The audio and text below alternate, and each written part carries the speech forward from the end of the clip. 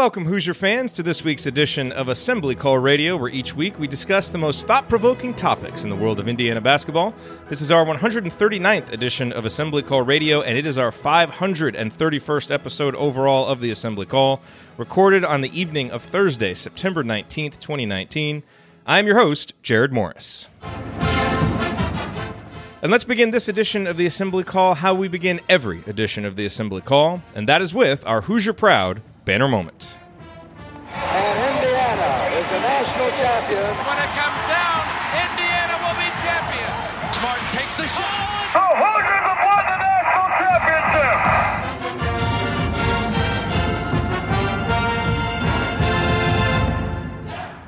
So this week's banner moment isn't about anything that happened on the court or on the recruiting trail. It doesn't even have anything to do with the team itself. No, this week's banner moment is about the Hoosier spirit, because at the end of the day, through all the different seasons and different players and different coaches, it is the fan base and the spirit we collectively embody that is the through line of Indiana basketball and what makes this program so special.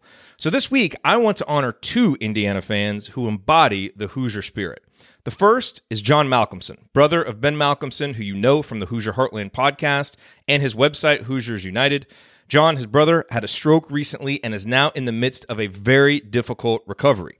On Wednesday, Ben posted a video on Twitter of John taking his first steps. It was both a symbol of how hard John is working in his recovery and how far he has already come, and a symbol of how far he still has to go. But John is a Hoosier, which means he's a fighter and a winner, and we're all rooting for him, as I know that you are too. If you want to send any words of encouragement his way, tweet them to Assembly Call or IU Heartland, and I know that Ben will make sure he sees them. The second IU fan I want to honor is Brad Brosmer's son, Tanner. Brad sent a tweet the other day that said, quote, "This is my son's test he turned in. True Hoosier fan. He couldn't answer the question without clarifying his disgust for Duke. Even got a smiley face from the teacher," unquote. Brad's tweet was accompanied by a picture that showed an English lesson of Tanner's with the question, which word has the same vowel sound as the word tube? The answers were Duke, Such, and Tuck. Tanner chose the correct answer, Duke, but then wrote, "Boo Duke, go IU," next to it. Love that kid. I knew you would. It's pretty clear that Brad is raising his son right and that Tanner is learning all of the most important lessons. Strive for excellence in your work and see Coach K's evil empire for what it is. Way to go, Tanner. So between the example of John's perseverance and grit and the Brosmer family's commendable values, this is how the Hoosier spirit gets passed from one generation to the next. And that's what really matters. It's why we all care about a bunch of college kids playing hoops anyway. The Hoosier spirit is what connects us all together. No banners would be possible, nor would they matter anyway without it. All right, now let me introduce my esteemed co-host for this week's show. Coach is off this week, presumably scouring tape for the next edition of Coach's Corner in our Assembly Call community. So this week we have a truly rare occurrence. All three original Assembly Call hosts actually here together to host an episode. What a concept. To my left, he is the Mike Roberts of Girls Youth Sports Coaching in Cincinnati, the president emeritus of the Robert Johnson Fan Club, and one of the world's most renowned bracketologists. He is also my frequent partner in high-pitched laughter when Ryan says something ridiculous.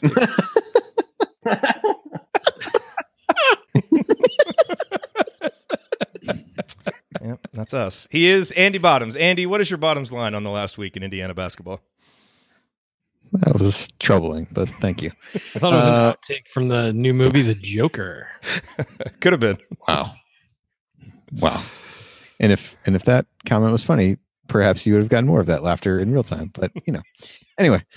For me, there's obviously this has been a fairly slow week compared to some of the others that have been there. No commitments or anything like that. But I did see something today that tomorrow on Friday, Eric Anderson is going to be inducted into the IU Athletics Hall of Fame. And the story they put up on the IU official site had a number of former teammates and coaches, put in some, share their thoughts about him. And, he unfortunately passed away in December. And a lot of these same sentiments came out in the aftermath of his untimely passing. But just a couple of these things, again, you kind of talk about what embodies IU basketball. Calvert Chaney said, as a basketball player, he's one of the best I ever played with. Unselfish, caring, did whatever it took to help us win. The consummate teammate, always a positive presence on and off the floor. And then Pat Graham followed that up a little bit with, he was there, just won freshman of the year when that heralded recruiting class got there. And he said, today's egos, it would be expected there would be issues. With Eric, there were no issues, no egos, no jealousy.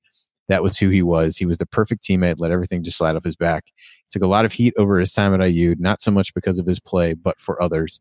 He never complained. He knew if we won, it just made things easier. He didn't care who got the attention or the ink. One of the best teammates I ever had the privilege of playing with. Better person than player at IU. So a cool thing for him. Unfortunately, Eric is not able to really enjoy that event because of his untimely passing, like I said. But good chance like these to kind of remember guys who really embodied what in those years that so many of us really fell in love with IU basketball. And so congratulations to Eric, and I'm sure there'll be a lot of cool speeches and content, I'm sure, that will come out of his induction on Friday. One of the most underrated IU players ever, I would say.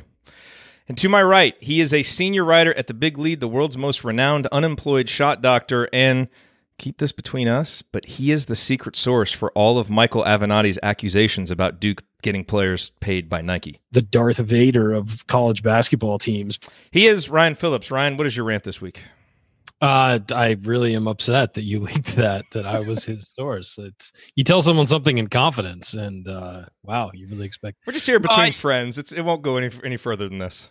We'll talk about this later, but I think that the thing I'm kind of boiling to rant on and kind of been sitting off for a week because I was out last week is the fact it has to do with the California law that was passed about players being able to get to being paid for their likeness. I think that's something that we're going to get into in, I believe, the third segment, maybe late second segment of the show. But I think that's going to be a really big. It's something we have to talk about as sports fans, I think, and I think that we need to talk about it. And if we're talking about it, the NCAA is finally going to start to talk about it, because the NCAA has been talking about reform and changing things and understanding that they're making billions of dollars off of the backs of free labor for years now, and they're starting to understand that the public kind of has a little bit of a disgust for that situation. And so I think that it's worth fans talking about it in a rational sort of nice way, with each other, not arguing, just discussing it. Because once we start discussing it and it becomes a topic that comes up all the time, and it has over the last couple of years, but really this move by California sort of puts a timetable on when the NCAA is going to have to do something. So I will discuss this obviously in depth in a little bit, but I think it's something that if you don't really know the issues at hand, if you're a sports fan, if you love college athletics, you need to familiarize yourself with it, because in some ways, if you are contributing to college athletics, you need to know what your money's going to and what it's not going to, and who it's helping keep in certain positions while holding others down. So I think it's something that, as a sports fan, if you want to be an intelligent sports fan, I think a lot of our listeners really like to be intelligent sports fans and be informed on every angle on stuff. Start looking into this and what it would mean, and how it would impact college sports and how it wouldn't necessarily impact college sports. So that's my, I guess, rant for the week, is just, take the time to educate yourself on this, because it's important, and it's going to be the next major issue facing college sports over the next, few years. The law would go into effect in, I think, 2023 or something like that. So there's time, and there's a clock ticking now on the NCAA to do something to sort of align itself with the 21st century. All right, here's what we're going to talk about this week. We will run through a few Hoosier headlines, as we always do. Then we're going to dive into Indiana's defense. How good can Indiana's defense be this year? What kind of a leap, if any, can we expect this season? We're going to talk about that. And then, as Ryan alluded to, we will talk about this California law and answer your questions. All of that coming this week on Assembly Call Radio. Before we get to all that, let's talk about tickets real quick. You have a lot of options when it comes to where you get your sports tickets. And this isn't an industry that is known for its growth, innovation, and customer friendliness. But with millions of live event tickets and a price match guarantee, SeatGeek proves that there is a better way. They built the fastest way to find tickets so that you can stop searching for the perfect seat and instead start enjoying it. Just look at the App Store. SeatGeek has over 50,000 five-star reviews, and the reason is because they deliver a better process for buying tickets. SeatGeek pulls together millions of tickets from all over the web, and then they rate each deal on a scale of 1 to 10. with a color-coded system to show the value. Green dots mean good deals, red dots are overpriced. Then they display the tickets on an interactive seat map so you can see right where they are. And every purchase is fully guaranteed, so you can shop for tickets with confidence. I have the SeatGeek app on my phone because it's by far the fastest and easiest way to find tickets. I told you that my wife and I were thinking about taking our daughter to her first concert, and we just bought the tickets. And yes, I use SeatGeek, of course. Can a brother get some coupons? Of course you can. Best of all, SeatGeek will even give you $10 off your first SeatGeek purchase. All you need to do is use our promo code. So download the SeatGeek app today and use the promo code ASSEMBLY, ASSEMBLY, for $10 off your first purchase. That's promo code ASSEMBLY for $10 off your first purchase. All right, gentlemen, let's talk through a few Hoosier headlines here real quick. Again, no massive headlines, no commitments, anything like that. But I was excited to see that Calbert Chaney will be honored at Hoosier Hysteria. He's being inducted into the College Basketball Hall of Fame on November 24th, so they'll be honoring him. That is obviously cool. Romeo Langford was fully cleared for the 2019-20 season. Obviously, great news. 24/7 Sports released their updated rankings for the class of 2021. A lot of Indiana flavor on there. Christian Lander and Trey Kaufman both moved up. Lander, I believe, is 11th. Trey Kaufman now in the top 30 at 29, so his rapid rise continues. But really, Ryan, start with you. I think the big headline this week was recruiting, as Indiana continues to go out and target both a big man and a point guard in this class. Dawson Garcia, the kind of borderline 4-star, 5-star big man, released his top 7. IU is in that top 7, along with North Carolina, Kansas, Marquette, Memphis, Minnesota, and Arizona. There's no IU official scheduled yet, but it does seem like one will get scheduled. And then they continue to go hard after point guards. Hassan Diarra, Andre Cabello. There might be another one in there that I'm forgetting about. But even though the Hoosiers project to have just one scholarship for that class, it certainly looks like Archie Miller is hell-bent on trying to get a big man and a point guard if he can. What are your thoughts on, kind of that strategy and the concept of maybe, accepting a fifth commitment even if you don't have that scholarship projected to be available? Yeah, I mean, this is another one of those things where these things seem to work themselves out. We've talked about that before. There are times where IU fans will ask us like, well, we have too many players committed and all this stuff. Those things, they work themselves out. And I think that coaches typically have a pretty good sense of where the wind is blowing as far as their current roster goes and all of that. So I'm not too worried about it. I think if Archie thinks that he can get 5 and there'll be room for 5, then there'll probably will be room for 5. As far as the guys that they're currently chasing, I think that we've heard a lot of good news on Dawson Garcia as related to IU. And if you see, there was an interview, I forget who did it. I don't want to say something and give him credit for not doing it, and vice versa, take that credit away from who did it. It might have been Rav Johns, actually. I think it was Rav Johns for Pigs. Did an interview with Dawson Garcia, and he seemed to say a lot of really, really positive things, the things that you want to hear as an IU fan, a kid say about IU. So yeah, he's got some tough guys to go up against. UNC, Kansas, and Indiana. And Indiana are the top.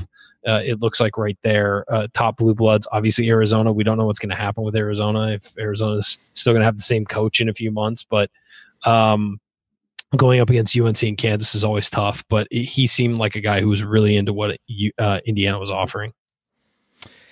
Yeah, Andy, as you look at this, I mean, I think, we all know that Dawson Garcia is the number one priority, and if you have a chance to get a guy of that caliber, you do it. Do you have a particular, priority that you really want to see IU get? I mean, do you think the big man is more important than the point guard? How are you kind of looking at this as it starts to shake out? I think in this case, the big man is perhaps the higher rated of them, but I think point guard might be a bigger need to be able to have somebody after Finney. Now, I know everyone is hoping that you really just kind of have the bridge and kind of hand things over to Lander as things move forward in that direction. But again, you're really counting on this year.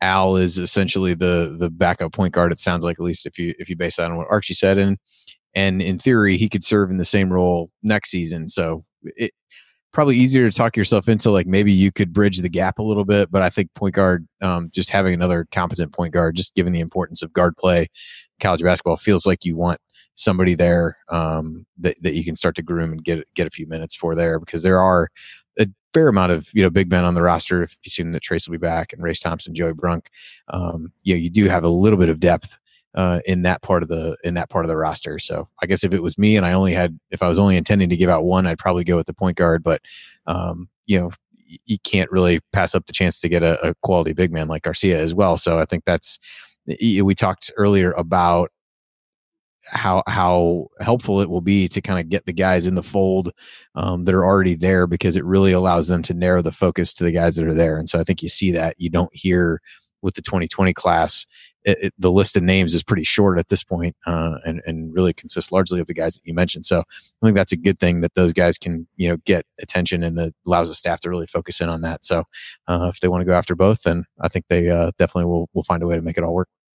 Yeah, and it's important to remember, and Ryan alluded to this, as you project forward, yes, Indiana has one scholarship left as you project, but there are a lot of reasons why another one could open up. Guys can transfer, guys can go to the NBA, you can get grad transfers. I mean, there are a ton of reasons why that can happen, and this is college basketball, and guys move a lot. So I, for one, would not at all be concerned if Dawson Garcia committed and one of the point guards committed. Hey, that'd be a great problem to have, and you kind of figure it out. And for the most part, it would probably work itself out, as you said, Ryan. So I don't think that's something to be, too concerned about. At this point, you have those two needs.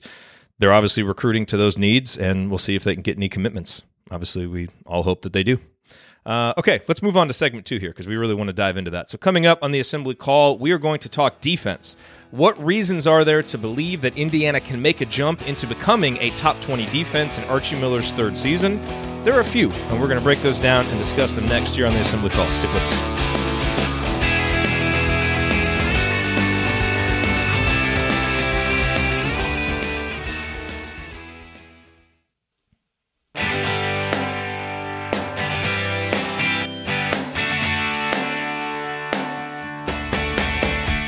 Hi, this is James Blackman Jr. I never miss an open three, and I never miss an episode of the Assembly Call. Join Jerod, Andy, Ryan, and Coach after every IU basketball game. Go Hoosiers. Thank you, James. Welcome back to the Assembly Call. You can find all of our content at our website, assemblycall.com. And if you ever want to join the chat mob during our unedited live broadcasts or watch those replays and see all of the between segment banner, then check out our YouTube channel, youtube.com/assemblycall. All right, I'm Jerod Morris. I'm here with Ryan Phillips and Andy Bottoms. And guys, let's talk about defense. And, we've spent a whole lot of time this offseason talking about the offense, and rightfully so. But we got a really good question in this week from Jay Horry that we can kind of use as a jumping off point for this discussion. So Jay says, there's been quite a bit of talk about who will score and how they will score for this team, but not much on how this team looks defensively. Indiana was 64th in adjusted defensive efficiency in Archie's first year and 39th last year after being 94th in Crean's last season. How does this roster project on the defensive side of the floor? I think this group has the size, athleticism, positional awareness, and flexibility to be a top 20 defensive team. In fact, I'd be disappointed if this group wasn't a top 20 defensive team. So let's get into that. I've got a few reasons here why I think so, but let's start with you, Andy, and just get some general thoughts. We've talked about, and we'll get to this in a little bit, about how pack line teams often take a jump in the third season, and you need some experience there, and all of those different things. What are you expecting from this team defensively, and can a big jump in defense help to compensate for an offense that we all think is, probably going to be a little up and down at best? Yeah, it's one of those where I don't know if I'm talking myself into this because of what you just said, of where I think this team's going to really have to be carried by its defense. And while we can point to a handful of things that may improve offensively, the reality is that the two guys that were relied upon the most for scoring a season ago are not there. So I think the defense has to get better. And I think Jay's point around just how the pieces fit together and some of the versatility of the guys there, I think you look down the roster and there aren't a lot of obvious defensive holes, if you will, just in terms of guys who haven't been able to show any kind of commitment on that end of the floor. I think you've got Rob certainly at the point guard position who showed, we were talking between the break about the Michigan State game last year. I mean, he showed what he could do there. Devontae has been up and down in that regard in the same way that he's been up and down offensively, but definitely has a desire to be, a good defensive player. We often go back to the comments he made before he came about wanting to be one of the better defensive players in the Big Ten. Justin Smith, I think, has gotten better in that regard. Archie. Devontae's gotten a lot of mileage on this show out of that quote. Yep, he has. Well, what are you going to do? I think Justin Archie has talked about, how he was, he's really evolved a lot in that from that standpoint. I think you've got a rim protector in a guy like Trace, where you didn't necessarily have, quite have a strong shot blocking type presence or rim protector like that a year ago. And you've got a chance, depending on what you do, of being able to play a more with some of the big guys. I'm going to say a more normal size lineup, fewer lineups with a guy that's 6'7" playing center, as an example, should help as well. So I do think, some of the athleticism and some of the pieces there have the potential to be good. I know you got some stats around, third year in pack line and all that. But it's you got fewer and fewer guys that you're having to, train on the defensive system, and more guys who have it ingrained in them a little bit more. Ryan, what are your general thoughts on the D? Here are the guys who have now spent multiple years in this system. The list of guys: Al Durham, Justin Smith, Trace Jackson Davis, Rob Finney, Devontae Green, Deron Davis, Jerome Hunter, Demezi Anderson, Race Thompson have all spent multiple years in this system. Trace hasn't. I'm sorry. Did I mention Trace? I'm sorry. I was just reading the roster. Whatever. Anyway, so that's you get the idea though. That's most of the roster. Almost, I think 2/3 of the roster has spent more than 1 year in this system. And whether it's practice or not, I mean, some of those guys didn't play last year.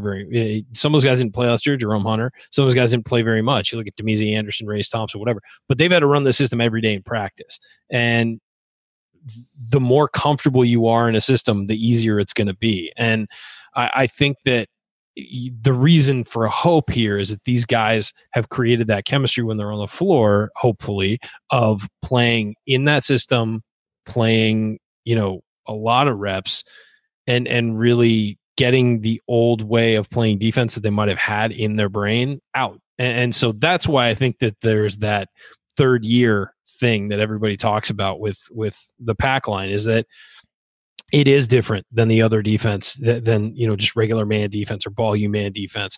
It's not the same. The focuses are different, and it takes time if you run another system. It's just like running, a motion offense and moving into something else, sort of a set offense. The instincts aren't the same, and it does take a while, and it takes intelligence, and it takes you a while to sort of learn all the motions, learn where you're supposed to be, and make that an instinct instead of something you're thinking about. And when you're thinking on defense, you're not paying attention to something, and that's where you get beat. And so it has to be an automatic thing to know where you're supposed to be, know what you're supposed to be doing, know who you're supposed to be on top of, all of that stuff. And it's just, having played in both defenses to a degree in my life, I know how different it is and how different it feels to be in one, and how uncomfortable it is when you're in a system you're not used to. And so the fact that these guys have had time in the system obviously is going to make it so much easier for them. And so that's why I think we all project that the defense will continue to get better, because once you iron out all of those issues and it's your instinct to be in the right place as opposed to having to think about being in the right place, you play a whole lot better. Yeah, and I highly recommend the latest edition of Solving Basketball by a good friend of the show, Jordan Sperber, who just does a great job with that podcast. And he had Luke Yaklich on, who has kind of been the quote-unquote defensive coordinator for Michigan for the last couple of years. Now is the associate head coach at Texas. And he talked about some of the things that you just said, Ryan, how important it is defensively. You've got to understand what you're going to do, emphasize the right things, be consistent with what you emphasize. And then guys need to play on instinct instead of thinking about it, and not just not just what they're doing, but being able to trust their help. That's the other thing, and so that the guys who are helping know what they're supposed to do. It's really easy when you watch defense to focus on the ball, and look at a guy like Rob Finney and talk about what he did, manned up against Cassius Winston, and that was fantastic. But, so much of defense is the guys that are in help positions stunting at the right time, being in the right place, rotating at the right time.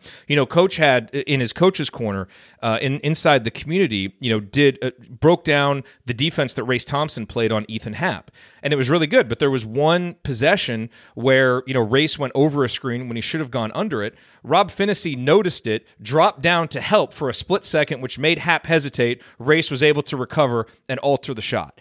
That kind of stuff where it's instinctive and you can trust your help and you're doing the right things, that's that's when a defense really starts to come together and kind of plays as one unit. It's having a chemistry with your teammates, just like on offense, where you know where they're going to be at the right time. It's like when you see these guys who play together for 3 years, being able to instinctively, throw a no-look pass because they know that guy, when the defender does something, they're going to cut. And it's those types of things on defense that make a better defense. It just does. And so I just think that you're right.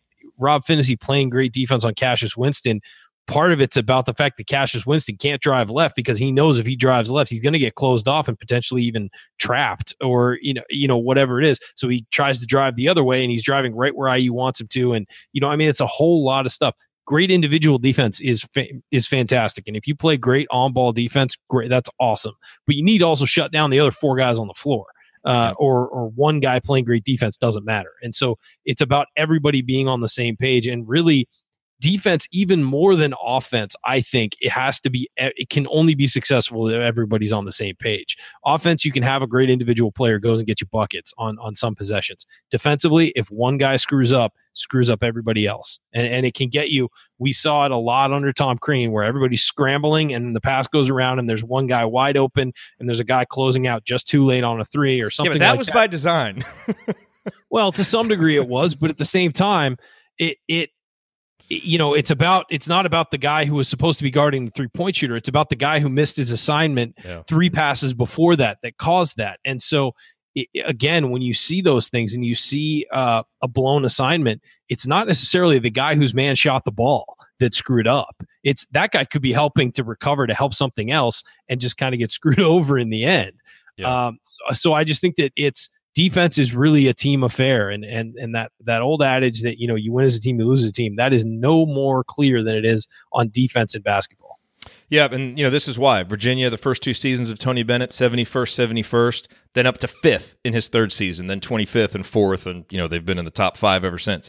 Arizona went from 108 to 67 to 37, then they were 37 the next year, then 5th. Indiana, 64, 32. And remember with Arizona, 20? The years that they dropped off, they lost a lot of guys too, to the NBA. So, there's a factor in there of if you're losing guys and you're having to replace them with first-year guys in the system, it's going to, that's going to hold you back a bit. Pack line and one and done, not really a great fit.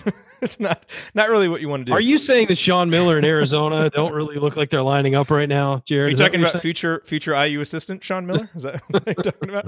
I was gonna say that's the least of their problems, I think, at this point. But so I want to talk. I think I said I had a few reasons. One is just the 3rd year in the pack line, and that's an obvious one. We've talked a lot about how good our backcourt defense can be, and we'll touch on that here in a little bit. We've already touched on some of that.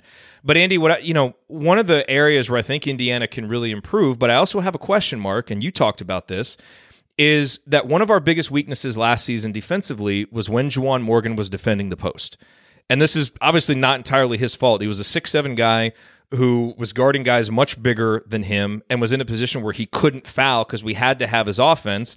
And that's why sometimes his post defense was very Matador-like. And he got torched. He gave up 1.174 points per possession. He was pretty good everywhere else, but he really got torched down in the post. Now, there's reason to think that this should get better this year. The main reason is, knock on wood, Deron Davis being able to play more minutes. Because, Deron Davis, we've talked about how efficient he is offensively. Defending the post, gave up 0.674 points per possession last year. That's in the 93rd percentile. The only thing holding Deron Davis back from being an all Big Ten player is just being able to get on the floor. The guy passes the ball well. He scores. He's a pretty good rim protector. He makes good decisions defensively. Yes, when he gets out in space, he can struggle. But defending on the block, he's really good. Now, Andy, here's the question that I have. Because, if we project Deron to play about 20 minutes a game, again, knock on wood, that's going to give you pretty good post defense and give you some flexibility lineup-wise. What people may not realize is that Joey Brunk's post defense has been really poor so far, statistically. Now, obviously there's room to improve, but he gave up 1.008 points per possession last year.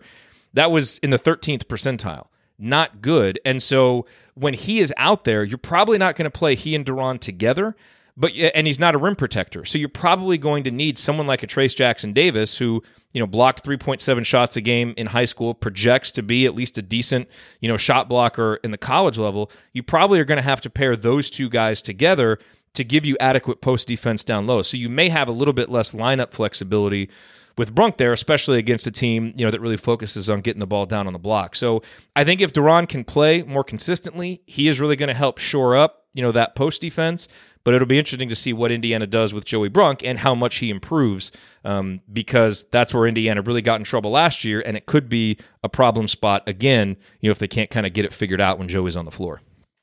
Yeah, it's a little bit difficult. I mean, as he moves into a new system as well, you don't, and I didn't watch enough Butler games last year to really have a informed opinion upon how their defensive scheme may have impacted his numbers defensively. But I think the one thing to think about with Duran, and this actually, I thought as we were talking about Juwan, some of his struggles, yes, were size. I think some of the others were, he had various points where he was just trying not to pick up fouls. And I think that's something that, quite honestly, will be a big factor for Duran as well. In addition to health and those kinds of things keeping him on the floor, he's gotten himself in foul trouble as well at times. So for him, I think it's finding ways to balance his defensive ability with staying on the court. And so looks like he's got a little bit of room to do that given the percentile that he was in. So I think that's going to be important for him. But I do agree. I think having a guy like Trace helps, whether he's playing with Duran or with Joey Brunk.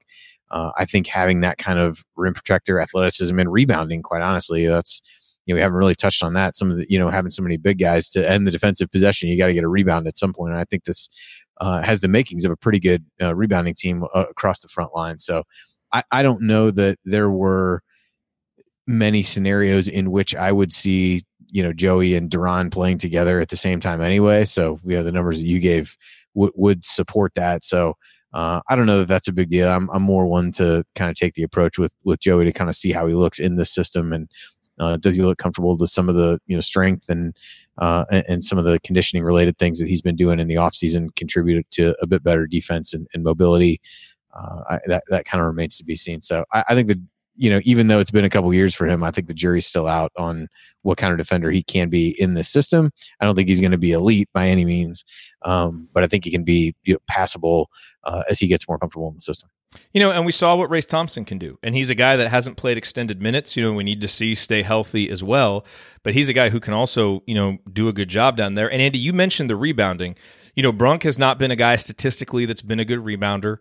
Duran is okay, but not a guy that really rebounds out of his area very much, as we've talked about, just doesn't have the mobility. I think for Indiana to be a really good rebounding team, you're going to need Justin Smith, Trace Jackson Davis, and Race Thompson to be relentless attacking the glass. And really use their athleticism, use their activity, and obviously guard rebounding, which Archie has already talked about.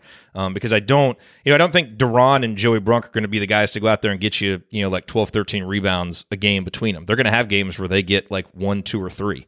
We've just seen it, so I think some of those other guys are really going to have to step up. And again, the backcourt D, we know what Rob can do. We've talked about Devontae. I think Al Durham is a guy, Ryan, that, you talked about, sometimes the guy makes a mistake off the ball and that leads to, the shot that everybody ends up seeing. Al has been a guy whose numbers on ball have been outstanding, like 84th percentile, 94th percentile. He's been a guy who's gotten lost. Like you can run him off picks and he gets lost sometimes in help. So I think, but now he's going to be a junior, his third year. He should be better there. And so I think those three guys can really form one of the best, backcourt defenses, certainly in the conference. I think they could be, one of the best backcourt trios defensively in the country if things go well and they really mature in the system. And I think they're going to need to be for Indiana to be good. The wild cards, for what could swing Indiana to like a top 15 defense, or, kind of stunt their growth.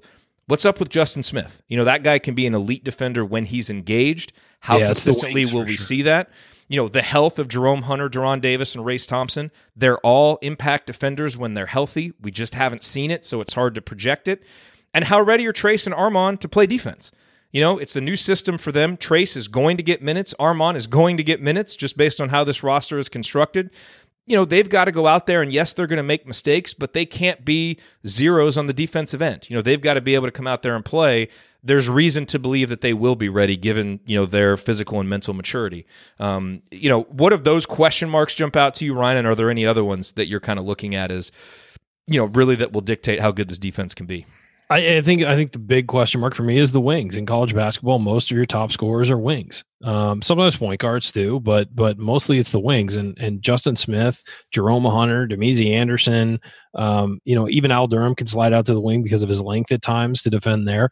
How are they going to be against elite type scorers? The kind of guys that are going to go to the NBA a year after a year or two in college.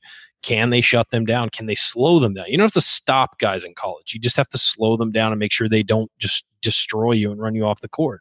You don't have to be perfect, but you have to be able to at least provide some resistance. And can those guys do it? They certainly all physically have the ability to do it. It's whether or not they can actually get it done. And, we'll see how that plays out. But, we're going to have to see it on the floor before we believe it, I think what comes up with, certainly with Justin, you referenced it in the way you had it worded in our run sheet here. Just, when he's locked in, he can be really good. And I think maybe this is why we cling to that quote from Devontae, because you want guys out there who really relish the opportunity to play defense and get excited about playing defense well. And I think that's something that this team really is going to have to embrace. Again, we can make arguments for why the offense might be a little bit better and less reliant on certain guys and all that. But the reality of the situation from my standpoint is they have to want to be really good defensively and really lock in. And I think we talk about the mindset of the players that Archie's bringing in. They all seem to be guys who want to contribute on that end of the floor. That all sounds good. You want to actually be able to, see it on the floor. And I think that becomes really important, is just seeing that desire to play well on that end of the floor and really put forth the effort will be something that hopefully this team can get points off of, because that was a way they could generate offense last year when it was struggling. And I think in some ways this team has guys still trying to work out of the mindset from the prior regime that I'm going to get my confidence by how I play on the offensive end, and my offensive game is going to dictate everything, versus what can I do defensively to really gain some confidence and gain opportunities offensively through getting stops and through creating turnovers. And so, that remains to be seen. It all sounds good until you actually see it on the floor, but pieces seem to be there. Just want to see guys who actually really step up to that challenge. And we saw there's plenty of guys on this team that did that. The way they held Purdue down in that game at home, the way they, held Michigan State in that game that we were talking about before. It's there. It just needs to be more consistent, like so many things when you look back to what we saw a year ago. Ryan, any final thoughts on the defense? Yeah, I think that as the point we made, I really think that it's going to be about experience in this defense before, it gets better and causing it to get better. I mean, it's really just, guys getting used to playing with each other in this system. And I think that's the biggest key. I don't think it's structural problems. I don't think it's anything like that. It's just getting used to doing it. And that's what's gonna lead this team to be a better defense this year. I do believe it'll be a better defense. I don't think there's any question about it. Yeah, I think it will be too. All right, coming up in our third segment, we are going to answer your questions, including one about lineups, and then we're going to discuss the California law that hopefully will push the NCAA to allow players to be able to profit from their name, image, and likeness. Stick with us here on the Assembly Call.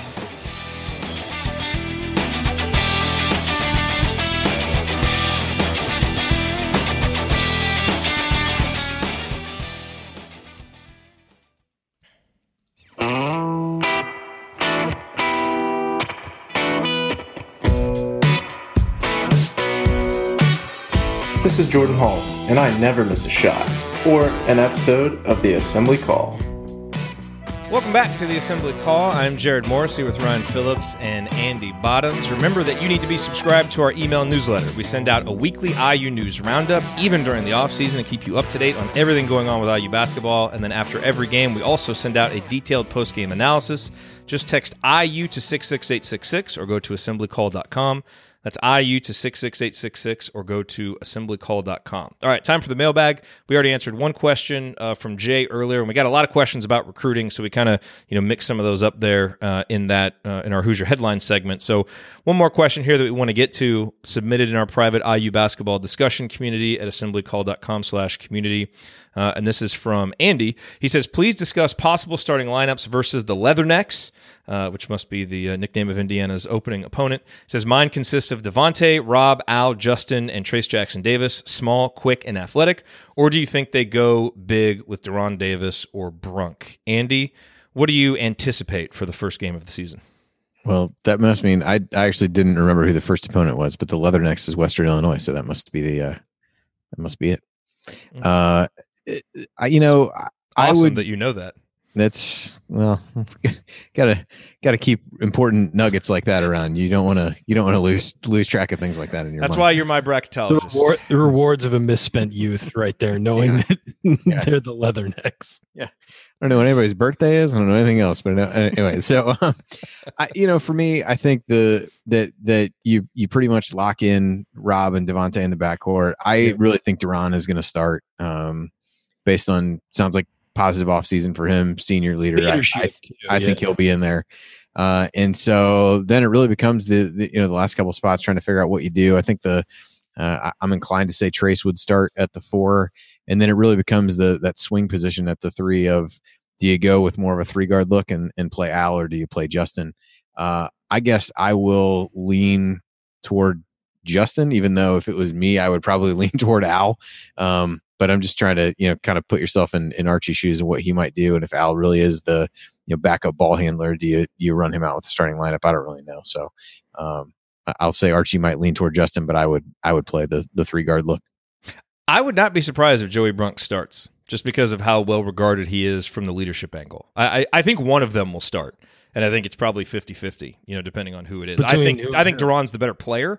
Talking about Joey and Deron? Okay. Yeah, I think the two of them are not going to play together, obviously, but I do think one of them will be out there. I think depending on lineups, they might be in at the same time, but not for long stretches of time. You might see them on the floor for a 3-minute stretch when we're trying to go uber big or something like that. But I agree. I don't think they'll be on the floor at the same time a whole lot. Yeah. But, look forward to seeing. And obviously, as practice goes and we start hearing some of those reports and figuring out who all's healthy and ready to go, because the other guy that could be starting is Jerome Hunter. Hopefully he's out there in the starting lineup. So, yeah, I think he's the only to figure out. If I have to answer this question, it's Devontae and Rob are definitely the starters in the backcourt to open the season. And then I would put Al out there because of his defense. I mean, I know he was. I'd put him out there because of his shooting. Well, I was just about to say he was one of our more consistent shooters last year as well. But the reason I'm putting him out there is because of his defense on the wing. I think he's the most accomplished wing defender on this team, despite his lack of size. He does have the length to play out there, but he's also a guy who can stop a wing player. I don't have the confidence that Justin Smith can do that consistently. Now, if Jerome Hunter is fully healthy and raring to go, maybe he takes that wing spot. But we can't. It's the say ideal that. scenario. But. Yeah. So I would say Devontae, Rob, and Al, as Andy proposed, the other Andy who asked the question proposed. And then I would say it's going to be Trace at the 4 and Deron Davis at the 5. I think you got to put Deron Davis out there to open games. He intimidates other teams. He's solid. If he's healthy, he's solid, he's smart, and he is the leader. I think we saw it on the court a lot last year. I'll never forget when the guy fouled Romeo and Deron got right up in his face at the inbounds and just like, you're not doing that anymore. And that kind of stuff, that guy needs to be on the court. Now, maybe he doesn't play more minutes than everybody else, but maybe he's doing, 20 minutes a game and that's all his body can handle. But that's a guy who I like opening a game and helping set a tone. Get some easy baskets early. And a big tough guy. I mean, this is the Big Ten after all. You can never have enough of those kind of guys. All right, so let's spend a little bit of time talking about the California law. Folks who listened to the podcast heard me and Coach and Dylan talk about it last week. But just, to kind of reset so we can actually talk about it here on the radio show for a few minutes. Law in California that basically is not going to allow universities to prohibit players from profiting off of their name, image, and likeness. The reason why this is an issue is because that is against NCAA rules. So schools would now have to choose, do we want to violate the law or do we want to violate NCAA rules? They're clearly going to choose not to violate the law. So the question is, what does the NCAA do?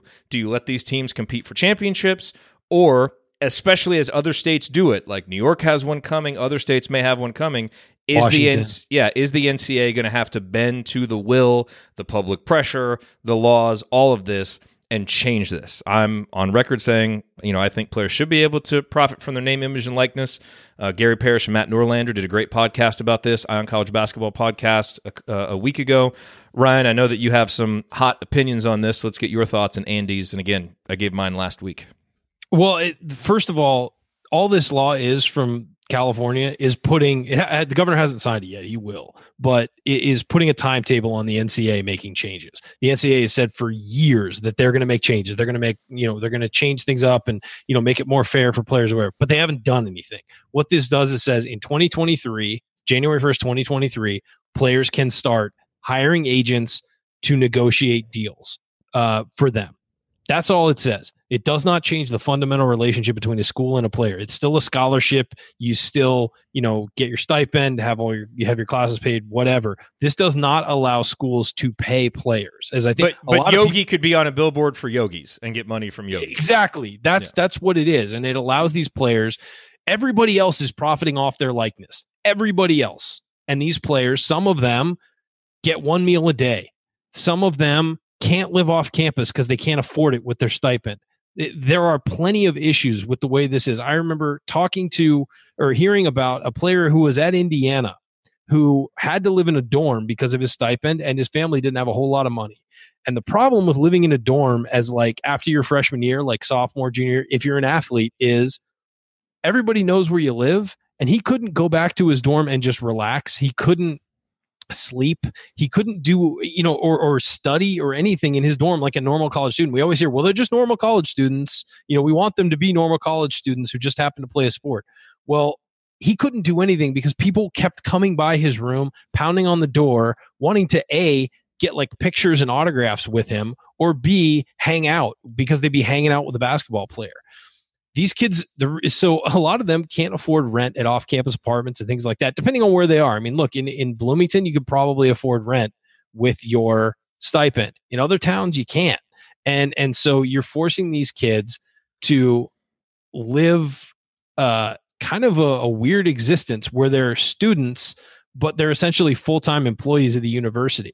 And if there's a guy who's famous enough to make money off of his likeness, the fact that the NCAA prevents that is kind of insane, because how many billions has the NCAA, have these universities, have their conferences, have TV networks made off of these guys? And there's no real reason other than they're amateurs. Well, your idea of amateurism, I think, is screwed up. They're not on salary, but I mean, they're not on salary. So clearly they're still amateurs, but they should be able to make money off of their likeness that is being used by everybody else. And to me, that's the issue here, is that these guys are providing such value to other people for free. And they didn't approve that. They didn't say, yes, you can use my likeness on the front of your magazine. Yes, you can use this, you can use that, you can use whatever. They just have to deal with it. And I don't think it's fair. And I don't think it's ever been fair. And some of these kids come from areas that, that money could really, really help them. I don't know what Andy thinks, but that's where I'm at. Andy? Yeah, the ability to do it, I'm all for. I think in the NCAA is spending time trying to figure out how to not let people do it as opposed to spending time trying to figure out how to make it work. It does get to be a slippery slope of what can a booster sign somebody to some ridiculous deal, and that becomes a recruiting tool and all those things. Right. You'd have to. CBS podcast, they talked about that. So from my standpoint, I'd rather the NCAA, instead of like continuing to kind of put their head in the sand, actually work with people to try to figure out like how they make it work and put some rules and parameters around it so that it's not abused, but so that there's some ability for people to actually benefit from what they're doing in a way above and beyond what their scholarship is, if there's a market for them to do so. Ryan, we got about 30 seconds left. Yeah, I would just say that if you're, again, I mentioned this earlier in the opening, if you're you want to be an intelligent fan of college sports, investigate this, look into it, look at writings from both sides of the issue and decide, and just realize that a lot of these students, a lot of these guys don't have a whole lot of money, and they're being forced to live on very little and have very little given to them when we think they're rock stars, and they're projected like rock stars. So that's what I would say, is that this is a law that would allow them to take some control over how their likeness is displayed. That's it. We're done. No more questions. Alrighty, that is going to do it for us on this week's episode of the Assembly Call. If you want to see us do the show live, join us at assemblycall.com on Thursday nights for the live broadcast of our Assembly Call radio recording. And don't forget to go to assemblycall.com or text IU to 66866 to join our free email newsletter. Special thanks to Bob Thompson for producing most of the music that you hear on the show. And thank you, of course, for listening. We'll be back to talk with you again next Thursday night. Until then, take it from me, Robert Johnson. Keep your elbows in and your eyes on the rim. And go Hoosiers. Go Hoosiers. Thank everybody for coming out. All right, I got to get out of here, folks. Thank you. And cut. Yeah, and the biggest point from that podcast that Parrish and Norlander had that I agreed with is, like, yeah, it's probably going to get a little bit out of hand, and it's going to be a recruiting tool, and the big schools are going to have more resources to do it. How is that much different than how things are now? And it just takes some of the money that might be donated to the athletic club or that might go into facilities that a booster might pay and puts it directly into the pocket of the player, for some sort of sponsorship or whatever it is. And to me, that doesn't seem that outlandish. And there would be an adjustment period, but then it would become the new normal, and I just don't think it would be that big of a deal. People talk about, like, is this going to create animosity among the players? Like, in the NBA, certain guys have huge endorsement deals and other guys don't. Like, I think guys kind of have an understanding of where they are in the pecking order, and, like, the stars are going to get more, and if a guy, if you have an issue with that, I think you have a general chemistry issue anyway. Like, I think that would be a manifestation it's on of a the coach problem, to figure not that the out. cause of the problem. Yeah. So and look, I think that you've gotten to the point with college athletics where it's clear. And look, for example, Shabazz Napier at the Final Four a couple years ago talked about how he would go to bed hungry all the time because they didn't have enough money to buy food and things like that, and they only provided one meal a day, and you could only get one snack a day or something like that. So the NCAA looked at that. Is that still the case? No, they got that, so right? much bad press that they opened it so they can get unlimited snacks. I was going to say. You'll only have to provide one meal a day, though. It's like those kids should get unlimited meals if they want. Like, you know what I mean? Like at the team facility. I mean, it's insane. You've got 300-pound offensive linemen only getting one meal a day provided to them. Those guys, to maintain their weight, have to eat 5 meals a day, like, minimum. And so I just think it's ridiculous that we're talking about this, especially when we're talking about Zion was the perfect example. And I think that the momentum was created by him because he was everywhere last year. He was on every magazine, every TV show, every billboard, all of that. And he got nothing for that. Well, Nike might have given us some money, but we don't know that. But you know what I mean? I mean, it's like that guy was making everybody millions of dollars and he got none of it from them. And that's unfair to me. And that just seems like it's because of our backwards view of amateurism, and that the amateurism is this thing to, be lauded and stuff. It's not 1950 anymore. It's a different world. And these guys, their careers are short. They're for most of them, they may not even make it to the NBA. One injury and, your draft stock falls. You could, wind up making nothing as an NBA player if you don't develop, or NFL, same thing. Your stock can drop, all that stuff. And some of these guys need to take advantage while they can. And it's only fair if they are. A perfect example was Matt Leinart when he decided to come back to USC. And this is one of the things, hearing these stories was what turned me around on it. Years later, I heard these stories. Was when he decided to come back to USC for senior year after winning the Heisman Trophy. And he was projected to be the number 1 pick of the draft and all this stuff. And he decided to come back, and he was lauded everywhere for, oh my gosh, how awesome. He's going back to school. It's great for college football. It's great for amateur athletics, all this stuff. He was on the cover of every magazine. He was doing TV interviews everywhere. He got nothing for that. And he went back to school. And because he was, quite frankly, at that point, one of the most recognizable athletes in the country because of, winning a national championship, all this stuff. He was doing all this press. He couldn't live on campus, obviously. And he was also 22. He wasn't going to live on campus. And so the only apartment he could afford was an apartment right off campus. It's in LA, so it's more expensive, and the stipends aren't, tested for, how expensive the rent is in a different area or whatever. The only apartment he could afford was right off campus. And it, the apartments were broken into regularly. There were rats everywhere. It's like this guy is making people millions of dollars, and he's living in a rat-infested apartment in a bad area of town that's getting broken into, and people with guns are walking around and things like that. I mean, it's how ridiculous is that? That guy could have made millions, and he opted not to, and he opted to play by the rules and not take money from people, and he suffered as a result of it. And, at some point, his parents, who were not super wealthy people, just moved him out and moved him to an apartment in downtown LA and spent tons of money just so he would be secure. Because, by the way, if you're the top college football player in the country and somebody breaks in and pistol whips you or, whatever, your career could be injured. And so it's just an insane situation where somebody that famous is having to be put through something that they shouldn't have to be put through because everybody else is making money off of them. Yeah, and the common counter that you'll get to that, like with Zion as well. Look at how much he built his brand while he was at Duke and all the money he makes now. And that's fine, but that doesn't mean that he still shouldn't make it at the time, because that could all, by the way, like in the moment. And by the way, Zion would have been a top 5 pick without Duke too. So, he could have gone anywhere and he would have been a top. He could have gone from high school. He could have gone and played in Europe, whatever. So I reject that argument. Could become a leatherneck at Western Illinois. These kids are in college because they have to be, not because they need to be, or not because they want to be. They're there because they need to be. So, Zion could have been an NBA player out of high school. I think that we all accept that. And so could a lot of these other guys. I think that it's just the fact that if schools, if the NCAA, if all these other people weren't making billions of dollars, I mean, the NCAA is technically a nonprofit, which is hysterical. But if all these other entities weren't making all this money off them, then I'd probably feel differently about it. But they're making billions, and it's off the backs of free labor. And of course, they're going to fight to not have to let their free labor get paid.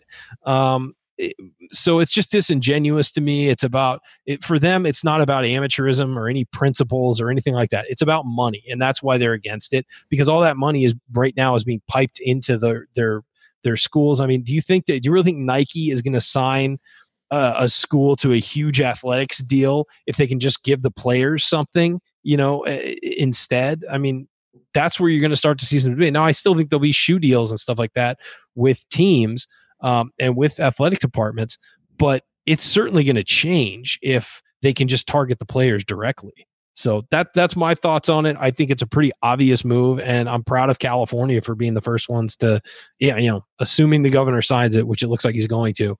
I think that's, I think that's absolutely the right move, and I think I'm glad they put a clock on the NCAA to do something about it. We owe it to them. We do owe it to him a little. We do owe it to him. Because this ain't about education. It sure as hell ain't much about basketball. It's about money. There you go. All right, I could do that all night. Need to stop. Andy, any final thoughts on that? No, I mean, no, I don't think so. I think you guys touched on it and need to find a way to make it work. So, like I said, that's the issue, as you said, is fighting it as opposed to actually like figuring out like how it can be a workable situation for everybody. So. No, and you're right. I mean, actually implementing it is going to be an issue, and there's going to be some bumps in the road, like what's legal, what's not, and all that.